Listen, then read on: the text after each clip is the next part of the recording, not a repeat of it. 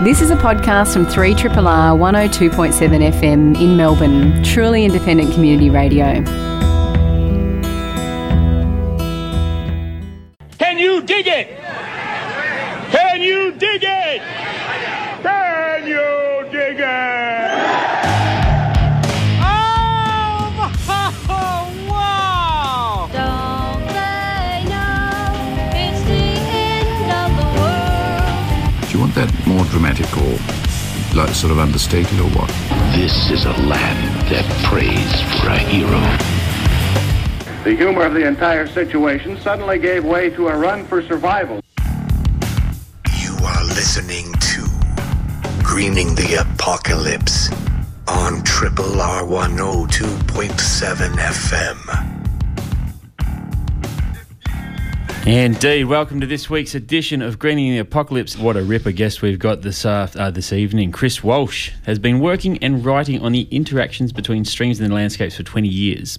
Along with Professor Tim Fletcher, he leads the Waterway Ecosystem Research Group and is a senior member of the Melbourne Waterway Research Practice Partnership with Melbourne Water. Just stop me if any of this needs editing. Yeah, it's probably a bit out of date. Actually, 24 years now. 24 years. So this is at least 4 years out of date. Look, I could keep on running through this wonderful bio on the Melbourne University homepage, but I could just also hand over and say, welcome Chris Walsh to the show. Thanks, Bushy. Good to be here. Yeah, thank you very much. Well, it's double whammy because you turns out you were here anyway. That's right. Extraordinary. My first live to air ever, and then you ring and say, do you want to come and talk to us afterwards? Awesome. So if anyone else is in there attending a live to air soon, odds are you might end up on the show. We'll give you a punt. Yeah. So your area of speciality, which I have to confess was something I've only recently come to appreciate myself, is rivers and creeks. How did you become one who loves the rivers? Yeah, I'm a bit like you. I had to grow into them. I started out doing an ecology degree many moons ago, and I was originally doing marine things. I was the other end of the cycle. Yes, yeah. I've generally migrated upstream over my career, really, because I did. Does that make you a sockeye salmon? Look, I prefer to think of myself as a grayling, an Australian grayling. Hello. Yes. I started out studying garfish in Western Port Bay for my honours degree, and then I did a PhD on estuarine shrimps down at Warrnambool in the Hopkins River estuary, and then when I finished my PhD, all the jobs that suddenly appeared were on rivers. On rivers, yeah, and ended up getting a really good job with an organisation that doesn't exist anymore called the Cooperative Research Centre for Freshwater Ecology. Catchy. Which was a really great organisation to work for, and they encouraged me to get into, of all things, urban streams and the effects of urbanisation on stream ecology. It was the least sexy area to get into as an ecologist, I've managed to make a career out of it. 24 years later, I'm a bit of the urban stream guy. The urban stream. You say urban stream, and immediately you conjure up a picture of like the concreted culvert and some shopping trolleys. Oh, right. I was thinking some drunkard out the back of the pub. Or that's the other urban stream, of course. All those people who roll out of the tavern down there, or the anglers, and try and swim across the Maribyrnong on a Sunday afternoon. Yes. Yeah.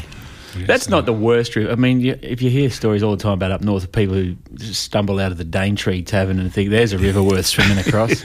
Well, if you're game. Yeah, if you're game. Full of hell's own saltwater crocodiles.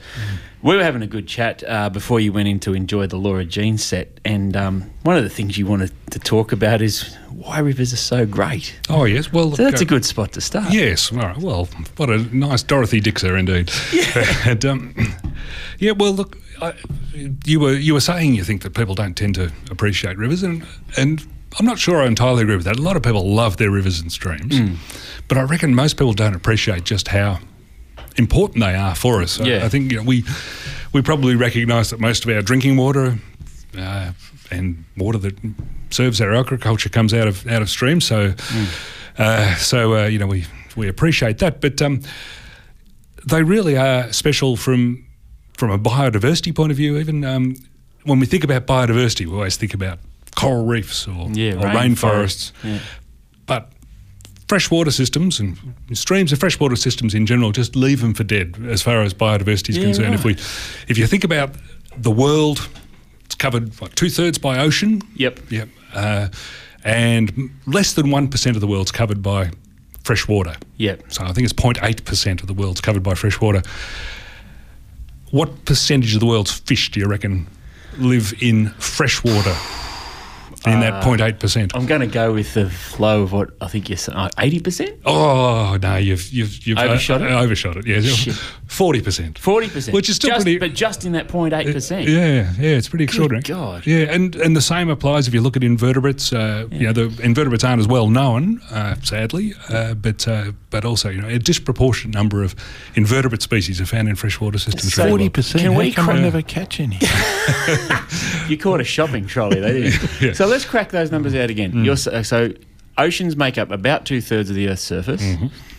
Freshwater areas make up about 0.8 of 1%. That's right, yep. And yet they contain 40% of fish and 40% of fish species. fish species. Yes. And then the other 60% of fish species are in that 2/3 of the world's covered by ocean. Jesus, that's good. Yeah. I'm still with you though, Jed. I mean, I never catch one. That's right. Yeah, they're hard to catch, but no, there's a lot of them. And look, the other really important thing about a river, which is to do with the fact that they provide us with clean fresh water, is that they're a really important part of the landscape for cleaning up our muck. They're a really important retainer of contaminants in the catchment, and they're the hotspots of really important processes like denitrification. Do we know about denitrification? So that's a... Well, no, we don't. It's actually interesting because you're covering a few things there in the intro that I think we can go into greater detail as we chat. But definitely, one of the aspects of the rivers that I think is interesting, you look very specifically at their interaction between rivers and their catchments. Yeah, and I don't know. Another thing we were chatting about earlier, I always think of how the rivers shape the land, and you think of that in reverse. Yeah, that's right. So when you talk to us a bit about that, then. When you first broached, what you want to talk about tonight, you said, I'd really like to hear how you how the rivers shape the landscape, and I thought, hang on. I think about the world in completely the opposite way to that.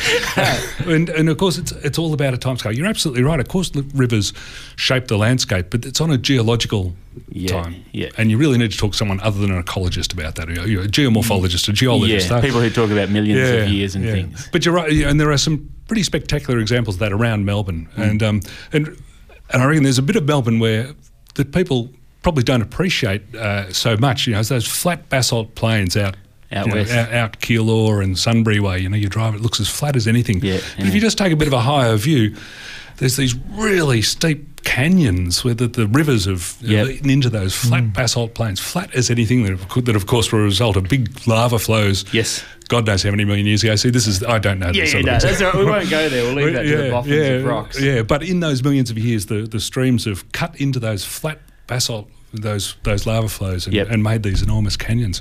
The other area that I reckon is underappreciated and sadly lost too is the Kuirup Swamp. Which now is flat, boring agriculture with all these... The Kuirup asparagus farm. And these really straight dug agricultural drains through it. I found a map recently where of what it was before the Europeans came along, and it was it was called the Great Swamp. Yes. I think it was sort of essentially the Kakadu of the south in many ways. And it's just been completely drained, turned into agricultural land, and increasingly into urban land, the Pakenham corridor. And it's a sad loss in many ways, but I guess it also gives us our asparagus on the weekend at the market. Well, it does, and that stinking urban stream that asparagus produce. I always think of what Kuirup prior to European settlement must have looked not unlike where's that little place that Yoda lives in Empire?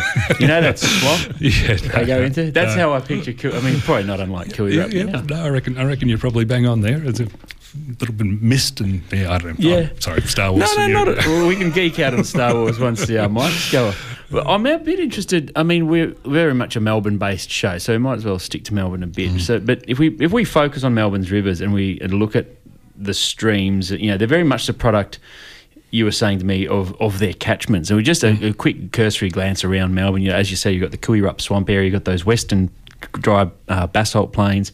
You've got the wet forest of the Yarra Ranges, the sandbelt streams down the peninsula.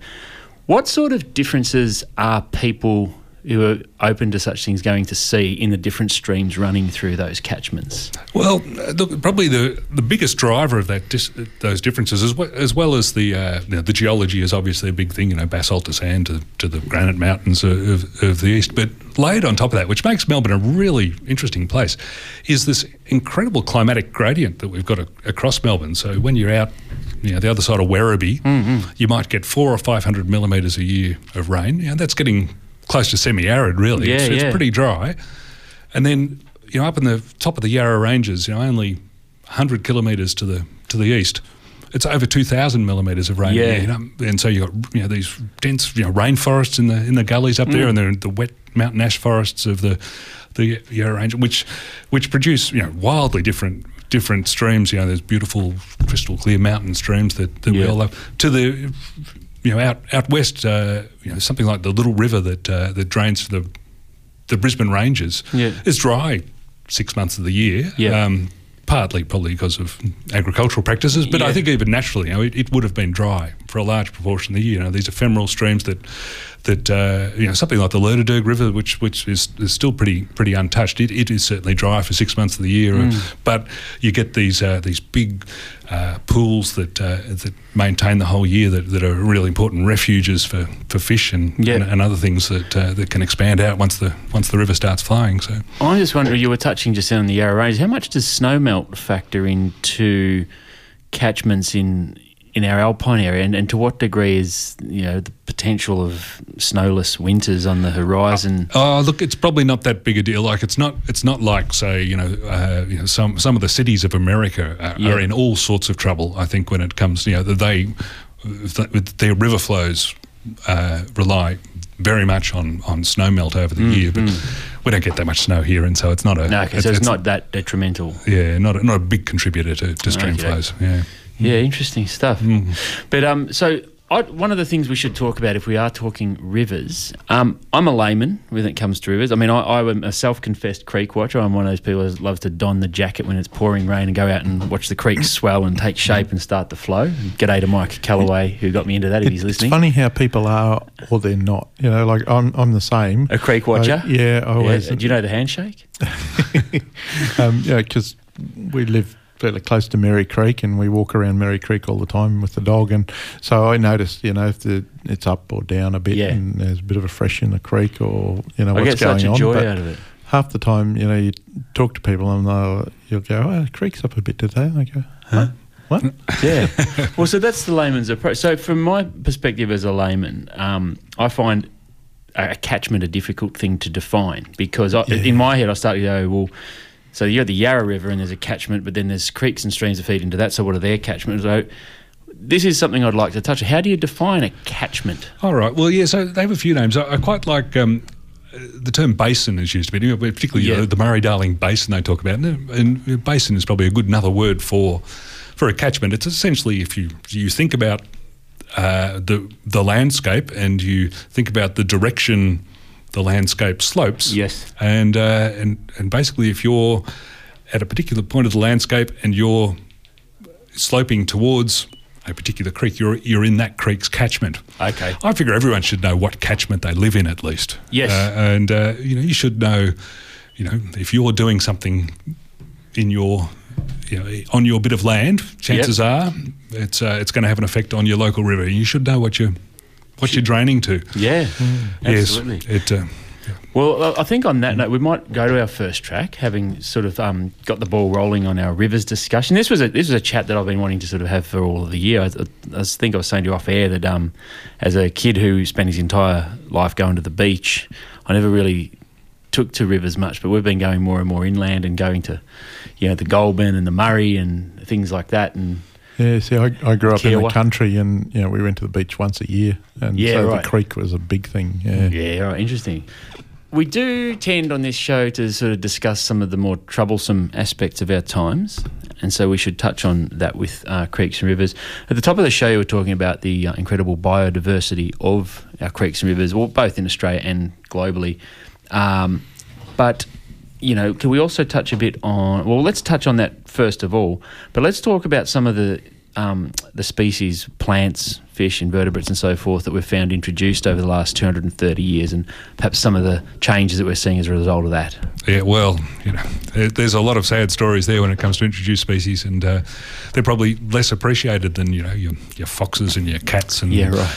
Because they don't kill chickens. No, well, yes, but probably one of the best known horrible introduced species in our rivers, of course, is carp, European carp, which makes a hell of a mess of the big rivers. So what is it about the carp specifically? For those who don't know, they're very well. Look, I don't know a lot about carp biology myself, but I do know that they're very destructive of the habitat, so they'll sort of tend to stir up the mud. Don't they? That's right, and dig up. Yeah, it's like an underground feral pig. Yes, yes, exactly. Not as delicious. Definitely not. No, apparently some people don't mind it, but not me. Yeah, that's right. But there are lesser known introduced riverine species. Probably the one that's of great interest to any Kiwis out there is the Kiwis' revenge. We've wrecked a lot of New Zealand by introducing possums and rats to New Zealand, but their great claim to fame is to send the New Zealand mud snail around the world. Go on. And this is the first time I've heard of the New Zealand mud snail. Bring it. Yeah, so it's a problem in rivers all around the world. It's a tiny little black snail, probably only 1 millimetre long that you'll see covering rocks in rivers that are certainly pushing out lots of native species of similar little snails. Actually, we've around Melbourne, we're a hotspot for the biodiversity of these hydrobid snails as the family. Yeah, and Potamopergus, the New Zealand mud snail, is the same family, and it's pushed out a lot of our native hydrobid species. Yes. And so what's the ecological niche of those little things? What is it? What's the broader effect of those taking over? What other detriments do we cause down the line? Don't know. That's a bit. It's meta. It's a tricky one for me. Look, I think it's probably out competing other invertebrates. I don't think much eats them. Right. And they're probably associated with creeks that have other problems because they don't mind a bit of extra nutrients, a bit of extra algae because they'll eat the algae, and so they adapt better to damaged waterways. Okie dokie. Yeah. Speaking of damaged waterways and different nutrient profiles in water, I've been curious for a number of years, and perhaps you can help me with Melbourne and surrounds prior to European settlement didn't have deciduous trees, and it didn't have autumnal leaf dumps that we do now. And you can see on any given day we got heavy rain and all the leaves back up into the curbside channel and flood the roads, everything like that. But what sort of effect is that huge? Because they're very carbon rich leaves when they're dropped. What effect are we having downstream when those start to get into rivers? Yeah, well, quite a big effect, and there's two different scales here too. So willows are probably the biggest deciduous problem along our waterways, and there's a lot of money spent, in the Melbourne region by Melbourne Water primarily, pulling out willows. They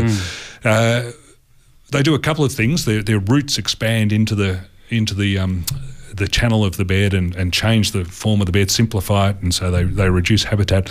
And you're right though, in autumn they drop all their leaves. Big dump of organic matter in the stream that sinks the oxygen levels in the stream and causes all sorts of problems. So definitely a problem. In your more urban areas, the problem becomes much, much bigger because not only have you got your deciduous trees along the stream, but you've got your deciduous trees right throughout your catchment, which of course is now connected to the stream by your stormwater pipes. And so you're getting dumps of autumn leaves from all over the catchment being delivered to the stream through pipes. So huge organic loads. We were saying while the track was playing, I watched the drain at Mary Creek. I have a very exciting life, but I have been down there days, and this drain's flowing, and there's no rain around. It's a beautiful sunny day, and you can just see the amount of stuff that's flowing down into Mary Creek, and it's got to be coming out of people's stormwater drains there. Coming from industry. Yep. So with But prior to European settlement and prior to the introduction of northern hemisphere deciduous trees, why is it such a different thing now to the leaves that would have inherently made into creeks and rivers along the way? It was just far less of them. No, it's probably timing. Just timing. Certainly the leaves of riparian trees, the trees that grow along rivers, are a really important food source for everything that happens in the stream. And so streams tend not to rely on algae as their primary carbon source. It's mainly from leaf drops. Okay. In Australia, most of those leaves are from these, dry eucalypt, sclerophyll leaves, and that are quite tough and don't break down very easily. Whereas, your fleshy willow leaves, break down like that and rot away and make things worse. So, so they really do mess up the nutrient dynamics of streams quite badly. So, but riparian trees, the trees along streams, are really important aspects of a healthy stream. Okay, there is a few different mindsets that come in. I mean, the willow is a bit controversial because some people obviously want to just take them all out, and other people say, well, we've got a situation on our hands in Australia where a heap of species have been introduced, and some people I speak to want to assess the carnage of going along and ripping all the willows out versus slowly letting them etch back and replacing them with endemic species. What's your perspective on the best method to change that? I'm not really an expert in this, but as I understand it, they've got that problem down pat pretty well now. I believe what they do is that they chop them off at the stump, and so they're not actually sort of pulling them out, and then they'll poison the stump. Poison the stump, yeah. With succession plantings. Yeah, that's right. Yeah, that's right. They did Merry Creek probably 5 years back, and I remember when they did it, it was like flat Earth policy. And I thought, what the hell are they doing? Because I saw there was a section up near my house. They did that on the Colaban River, but it's good now.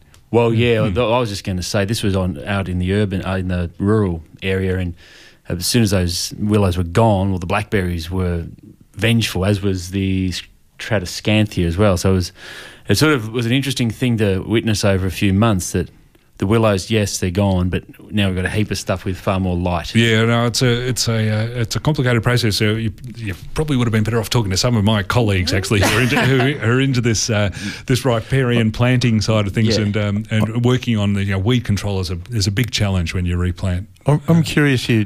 Just before we came back on here, you touched on Merry Creek and how its catchment is going to be pretty much, concrete jungle. Read my mind. Yeah. I was just going to say, let's bring it really local.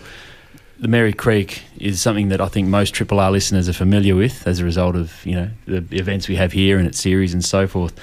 But it is a creek that's historically been in a lot of trouble. It looks like in the past few decades there's been a lot of industrial waste flows down it, but there's been a lot of work, especially down here East Brunswick and up through Coburg, to really make it a very livable creek. But just before, when we're at the track, you're talking about the urban expansion map and what looks like happening to the Merry Creek. Can we have a bit of a chat about that? Yeah, well, to start with, your Merry Creek down here in Brunswick, it's not a paragon of health in itself. It's got existing problems as a result of the stormwater drainage. The window dressing on it looks quite good there. Yeah, well, that's right. These basalt plain streams, and Merry Creek is one of those, they're quite different from the eastern streams that tend to erode away. The geology here means that even though it gets a barreling of stormwater every time it rains, it hasn't really eroded all that badly. So habitat-wise, it's not so bad. But you look at the things that are living in there, and it's full of your New Zealand mud snails and your worms and shopping midges trolleys. and shopping trolleys and O-bikes. Oh no, O-bikes have cleaned that up. Not anymore. That's good. But when you go a bit further upstream, when I first started looking at urban streams, Merry Creek was one of the first ones we looked at, and by the time you got up around Craigieburn, it was actually really a pretty good nick. Pretty good nick, and that's probably still sort of the truth. But you look at the the urban growth boundary, and part of the urban growth boundary, and there are a lot of streams around Melbourne that are going to be affected, but I think none more than poor old Mary Creek, because the urban growth boundary essentially extends all the way up to Wallen, and the Wallen growth boundary extends all the way to the Melbourne growth boundary, and then Wallen goes all the way to the Great Divide. And so essentially what we're looking at is an entirely urban Mary Creek catchment. Well, who knows when, but 2050, 2060 maybe. What that means for the creek depends on how we develop the catchment. I don't know whether we want to go here now or later on. Let's do it. Let's do it now. Yeah. A lot of the work that we've been doing is looking at ways you can urbanise and manage urbanisation that reduces that impact, and it's all about keeping that stormwater out of the streams. If we can develop more of that Mary Creek corridor in sensitive ways that keep stormwater out of the streams, then we might be able to hold back some of that degradation in Mary Creek. I'm less optimistic about Mary Creek than some others, such as Emu Creek around Sunbury. I've got more hope there. It's just that some of the development's a bit too far gone to change the way. But I could be wrong. I don't know. Before the show, you were talking about the two very different contexts that need to be addressed when you're looking at the problems and required solutions that affect both rural areas and their streams and rivers, and the urban areas and their streams and rivers. And you were saying off air, it's two very different things. Out in the rural areas where we've got agriculture and so forth, the problem is over extraction of water. In our urban and built up areas, we put too much water in, and we need to keep it out. So let's go from there, because maybe speak a little bit about, why we need to keep the quantities out, the contaminants out, and maybe look at some of the development and things we could do. Yeah, so I think, we can probably, people are probably most familiar with that rural problem of streams and rivers not having enough water. And I'm well aware that people understand that because I get a lot of pushback when I say, no, actually our urban streams have too much water. We need to be keeping out, and it takes a bit of convincing, but I finally get people around usually. So let me see if I can give it a crack here. Yeah, I reckon in cities around the world, we when it comes to water, we often live in this delusion. We always talk about, we got this water crisis. I look at somewhere like Cape Town that's just about to run out of water. It was a very similar situation to what Melbourne was in only 10 years ago. Yes, with the Millennium Drought, we were very close to running out of water as well. But it's only because we were looking in the wrong place. If we're relying solely on our dams, plenty of supply there for 10 years, but if it's dry for 10 years, we start getting into trouble. Yeah. In the meantime, even in the driest years, there's too much water falling on our roofs and roads, and to understand that, you got to understand how forests work. And forests are really thirsty things. Yes, and so the example that I always talk about in my lectures is I like a hectare of forest up in the Dandenong Ranges, where it gets 1,000 millimetres of rain a year. Nice round number. Yep. So 1,000 millimetres of rain on a hectare of forest is 10 million litres of water a year. Yep. Now we know by looking at how much water flows down a natural stream in a place like the Dandenong Ranges that only something like 10 or 15% of that rain actually turns into stream flow. Right. Something like 85-90% goes back up by the trees. Goes back up the air. It gets soaks into the soil. The trees suck it up and send it back up into the air. Yep. And so your natural stream is dealing with a very small proportion of what the rainfall is. So we've got our forest out there, a hectare of forest, 10 million litres of rain on the forest each year. Only 1.5 million are going down the stream. Let's chop down that hectare of forest and put roofs on it. Yeah, well, let's turn it into a Bunnings warehouse, for instance. Yeah, and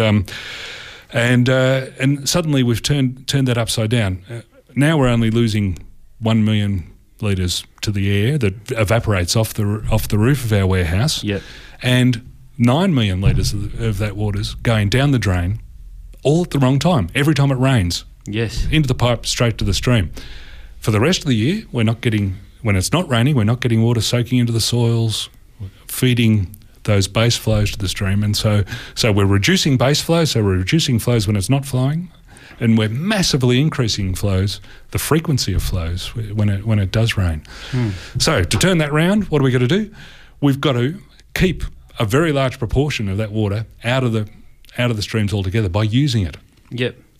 And if you then multiply our Bunnings warehouse up to the size of Melbourne and do the sums, the volume of water that we need to be keeping out of our metropolitan streams around Melbourne is about as much, if not a bit more, than the water we're actually importing from our dams. Even in a dry year. Yeah, right. So my couple of 2,000 litre tanks is really not cutting it. Well, no, this is the great thing about stormwater, is that it's about frequency, and so it rains in Melbourne on average once or twice a week. Yep. And so if you can capture each one of those small rain events, the big ones are going to make it overflow. But if you've got a good enough use attached to your 2,000 litre tanks, then you're going to be drawing them down in time for the next rain event. So it's a really secure supply if you take the year long. And so I've actually a plug for my website, if I may. Yeah, indeed. So I have a rain garden diary on urbanstreams.net is my website, and I keep a diary of the rain garden that I've built at my place, and it's associated to 2,750 litre tank I've got on my little house in Richmond, and it supplies us with toilet and laundry each year. Yep. In association with the rain garden that it overflows to, we get virtually no overflow from our property to the Yarra. Maybe 9 or 10 days a year we'll get overflow out of our property. The rest of the time we're keeping it on our property and protecting the stream, just by having a small constant use of water out of our relatively small rainwater tank.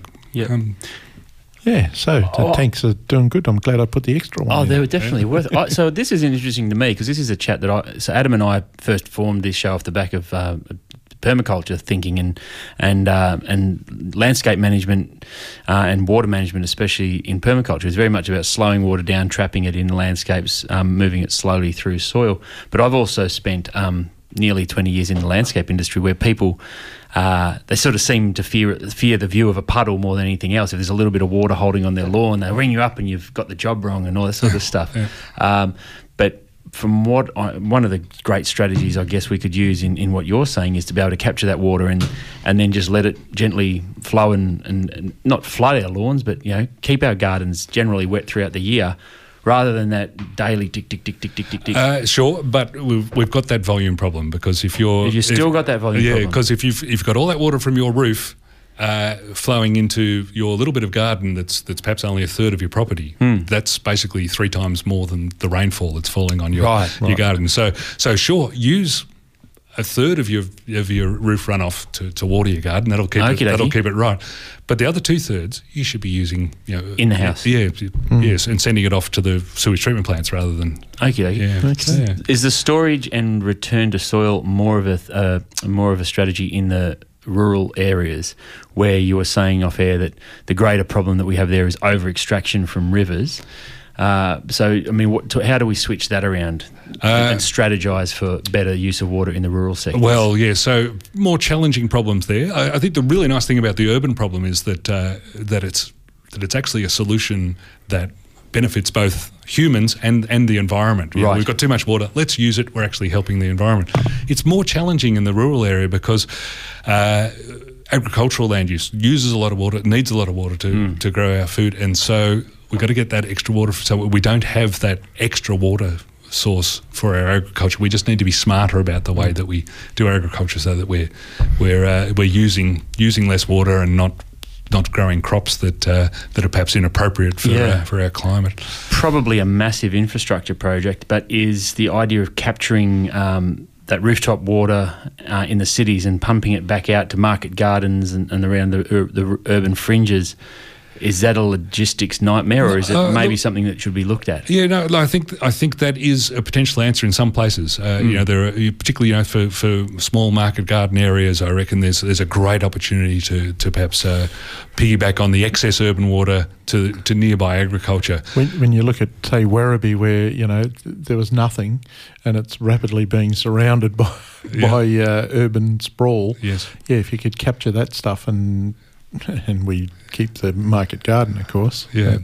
It's going to be a bit of a local solution, that though. I think the broader agricultural problem, the volumes of water that the agricultural industry across Australia use are much, much greater than the sorts of volumes we're talking about managing sensibly in our urban areas. So, Well, we talk a fair bit on the show about sort of trying to relocalise production of food and things. I mean, maybe that's a thing that begins to take shape as we see new strategies required for dealing with water. Oh yeah, for sure. So that urban water equation lends itself so much to urban agriculture. That's part of the solution for sure. Absolutely. Yeah.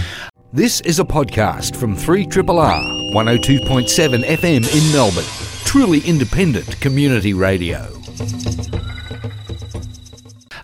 We were just chatting off air. I was asking you about some of the ways that the lessons around water and water conservation might get out there into the schools. You were talking about an offshoot of Melbourne Water, the Clear Water project.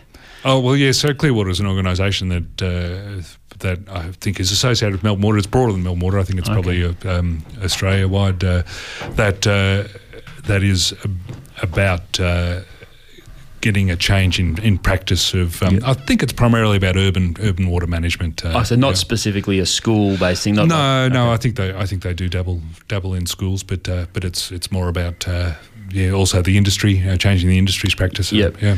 You were saying as well that you're very happy with the direction that sort of Melbourne Water and other associated utility providers seem to be going. They seem to be finally, after many, many years, listening to folks like yourself. Yeah, well, yeah. Look, so I should declare that I'm primarily funded by Melbourne Water, so I might be a biased voice, but I have been.